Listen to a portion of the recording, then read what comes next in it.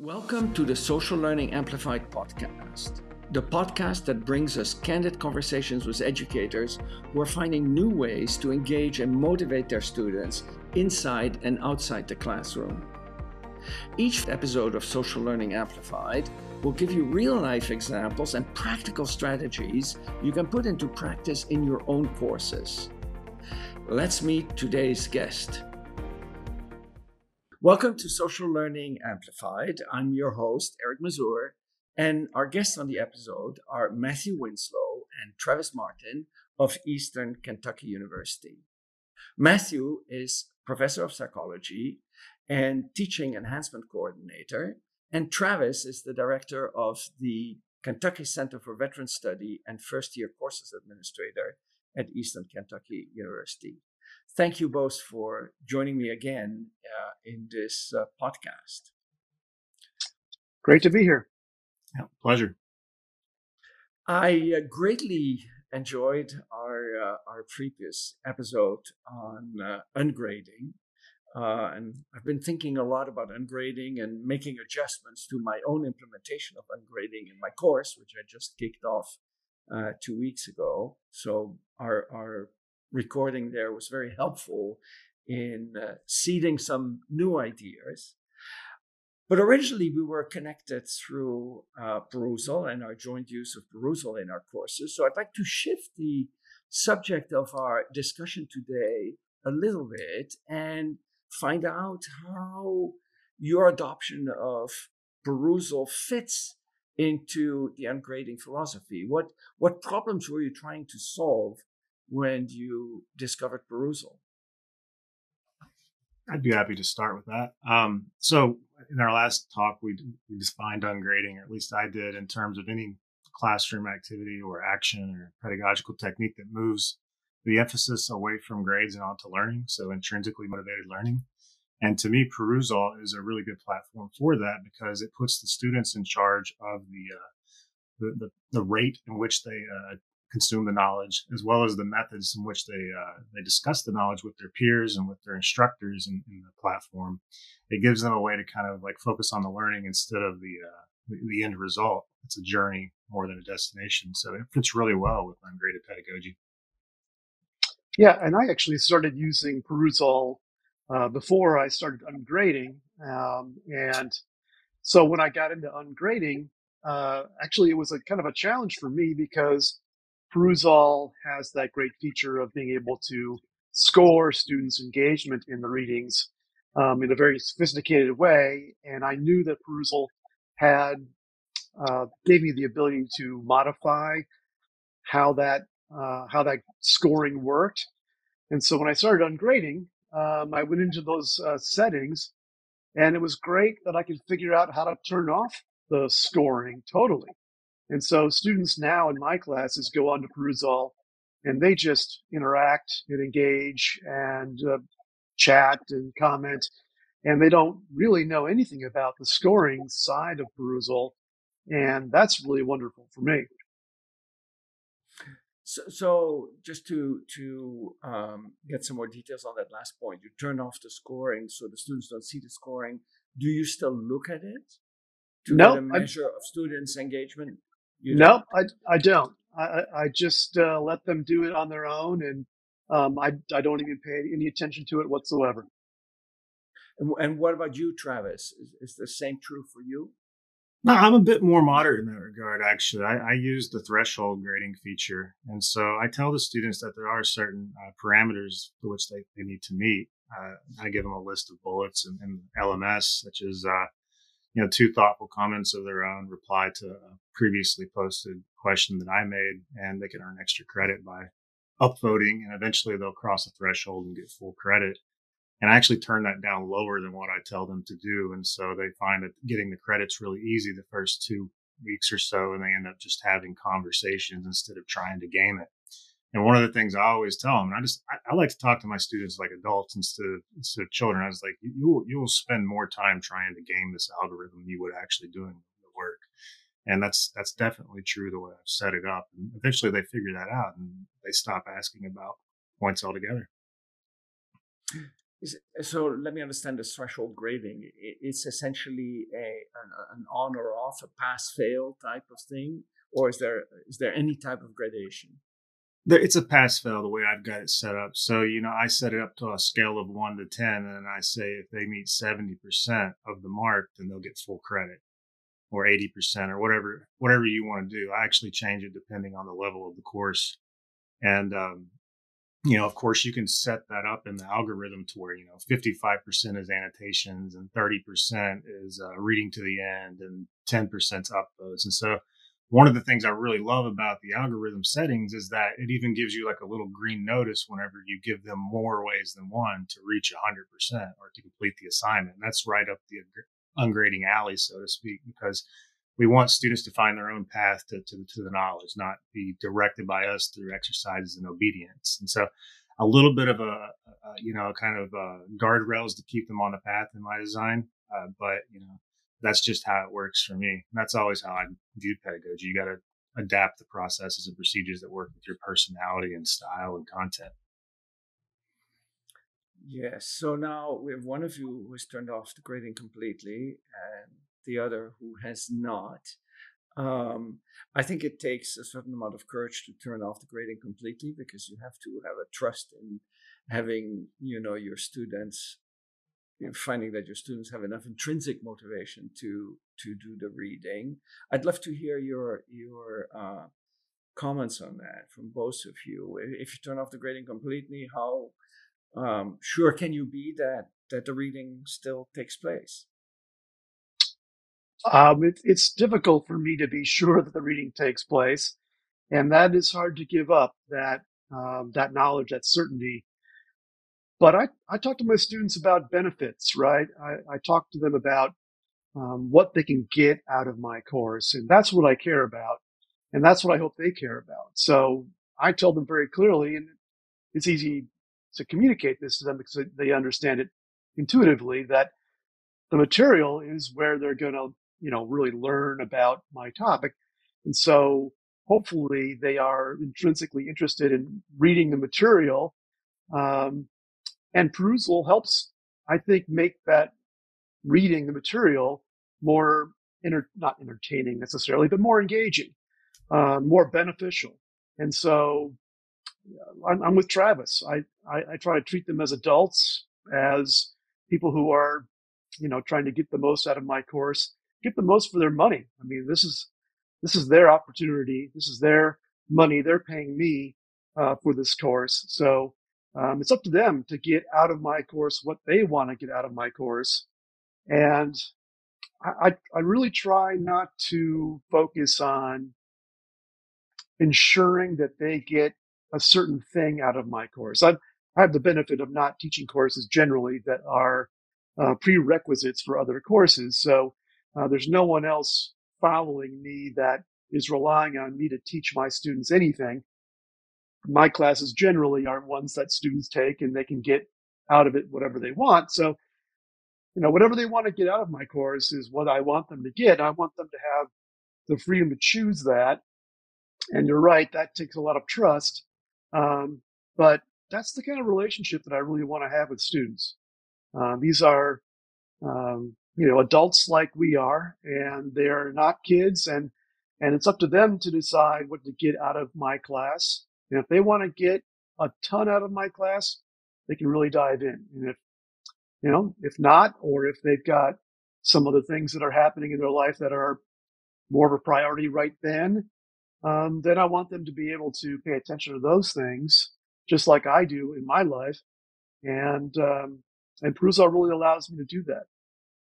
A little confession here before we turn to Travis.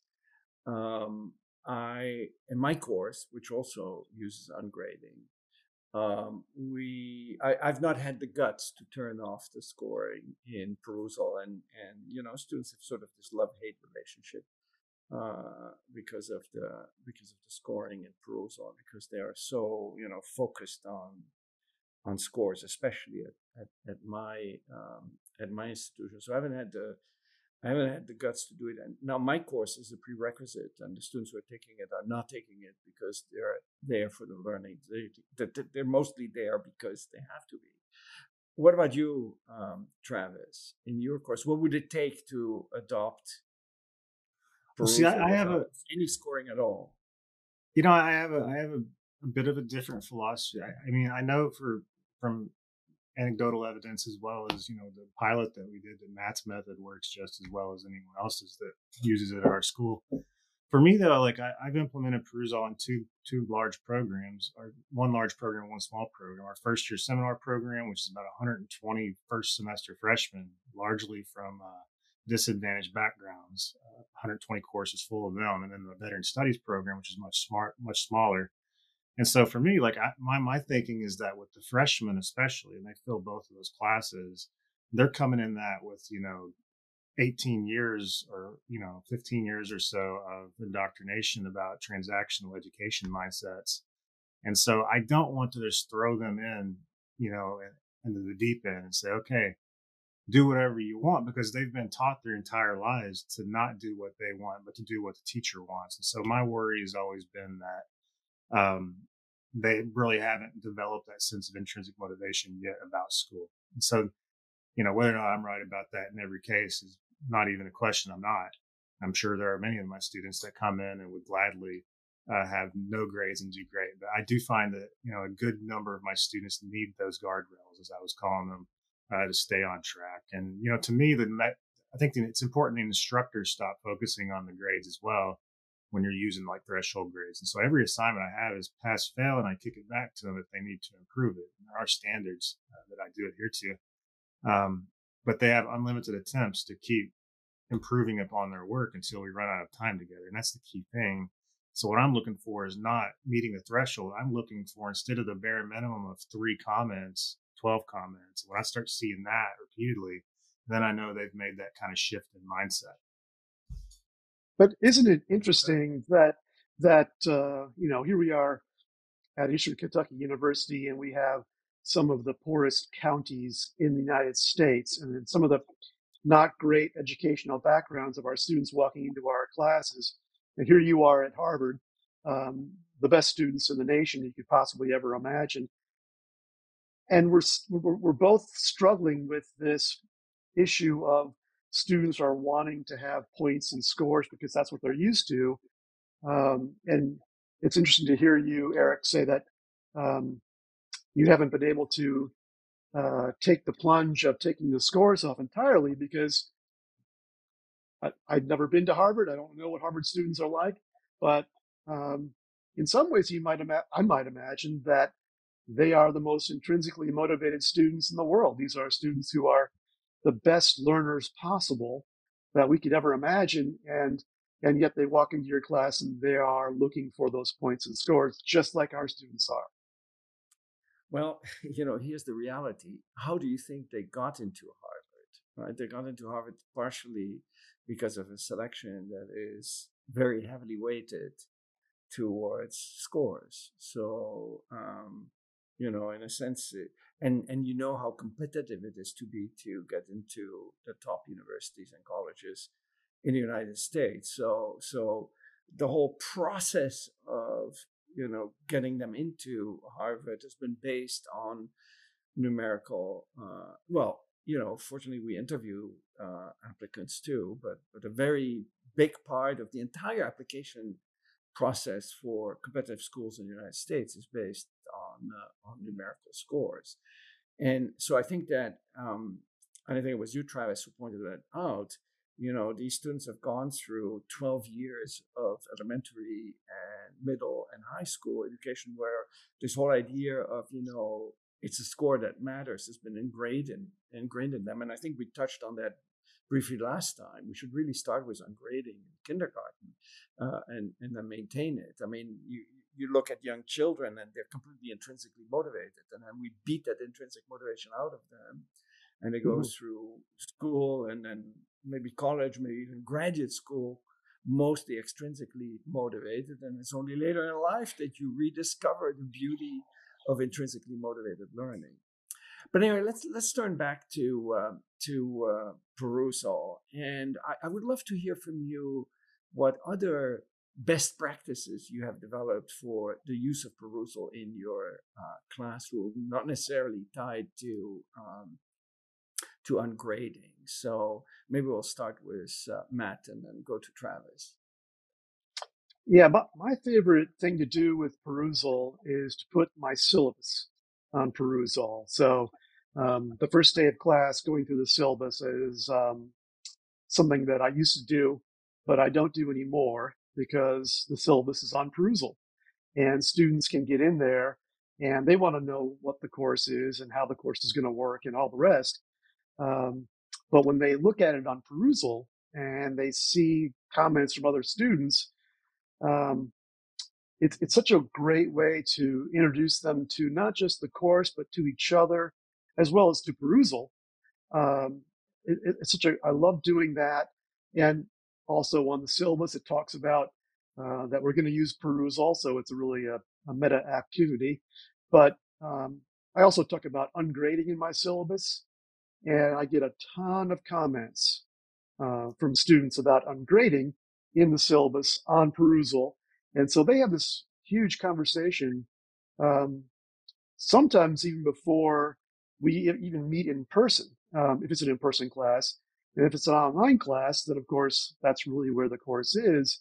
And they really have an incredible conversation about the syllabus. And when I started teaching online, one of the things that people told me to do was to have a syllabus quiz, right?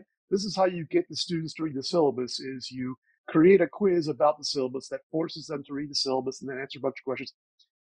And I did that for a while, but now, of course, I don't do that because I don't want to have grading. So, but putting it on Perusall is such a great thing. It's a great introduction and it's a great way to kick off the course. And so that's my best practice.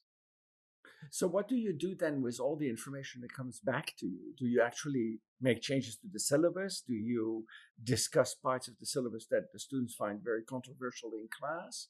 Or is it just, an opportunity for the students to interact about the syllabus and that's it?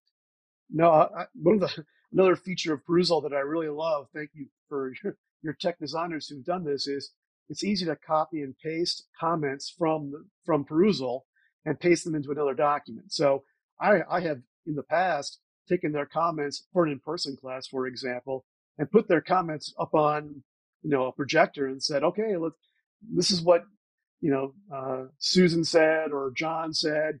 Um, and this is a great comment, and here's a great conversation. And so we have a conversation about that. I definitely bring up comments during class, but I also go into Perusall and I respond to them in Perusall. I mean, I just love having conversations. And again, thank you to the designers for allowing us to at people, and so you can really alert them to I'm responding to your comment. And so I love doing that, and we do that a lot in the first week of class.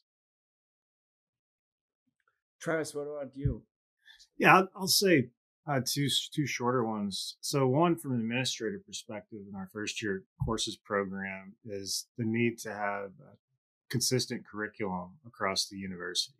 We need all of our students to know about the resources, and there's no variation on what those resources are. But a lot of our teachers that teach these courses are doing it as like an adjunct responsibility or something, and so they have very little time to connect with their students and make those connections that are important to retention.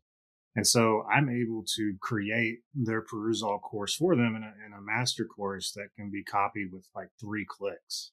And so I can take care of that in the summer in a day and save 120 instructors, an hour or two of work. And I think that's a pretty good cost benefit thing right there. On a personal level, one thing, this is recent, so I'm not going to pretend like I'm a master on this, but I've been redesigning one of our online eCampus courses over the summer. And I've been working with some of the new features that you all have released. And so I've been, previously I only used readings. And so now I'm using readings and videos and audio. And I've also noted that there's a new quiz feature. And rather than using a quiz to test knowledge, I'd like to do a quiz to preview the content. Ask them what they know about it before you start to kind of get that metacognitive work going in terms of knowing what you know.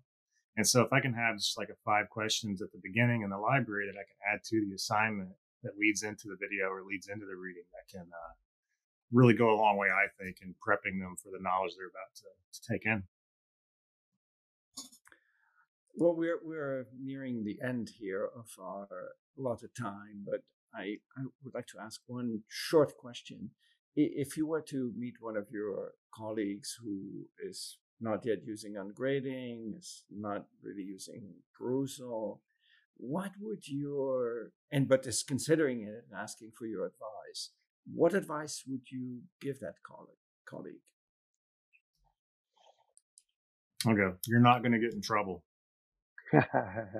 I'm serious. The students think the same things the teachers think, that the power system that's in place is going to come down on them if they don't adhere to the grading system, when in fact Matt and I have worked as high as the provost level and even the president level in getting the blessing to work with ungraded stuff.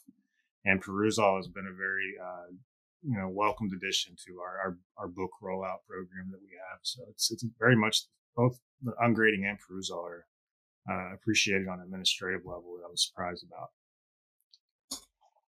Yeah, and I would say in terms of ungrading, that nature of trust, that trusting relationship is so rewarding, and students give it right back to you. They're so appreciative when they really understand it and they believe that you're really going to trust them, and it's a real thing. It's not a trick. They give it right back to you, and it just changes the nature of my relationship with my students. I can't tell you how many times I've said to my students just this semester, when they've emailed me, I've said to them, please don't worry about our course. Please focus on your health or whatever it is that they're emailing me about. Worry about that first and then come back to our course when you're able. And it's just such a different kind of relationship. And so I think that's the best thing, or one of the best things about ungrading. And as far as Perusall, I've been evangelizing Perusall for a number of years now at EKU, and I tell people that I never had the experience of reading at the same time as someone else, and that's really a game changer. When you can read at the same time, essentially, as another person and answer the questions and hear their questions and ask them questions, I think it's just spectacular. Well, that's just wonderful. Changing the game is what we're all about, and I think our last two conversations have been really, full of rich ideas about changing the approach to teaching. So I want to thank you for listening, and thank you to our guests, Matthew and Travis. You can find our podcast and more on perusall.com. Please subscribe to join us on our next episode. Social Learning Amplified is sponsored by Perusall, the social learning platform that motivates students by increasing engagement, driving collaboration, and building community through your favorite course content. To learn more, join us at one of our introductory webinars. Visit perusall.com to learn more and register.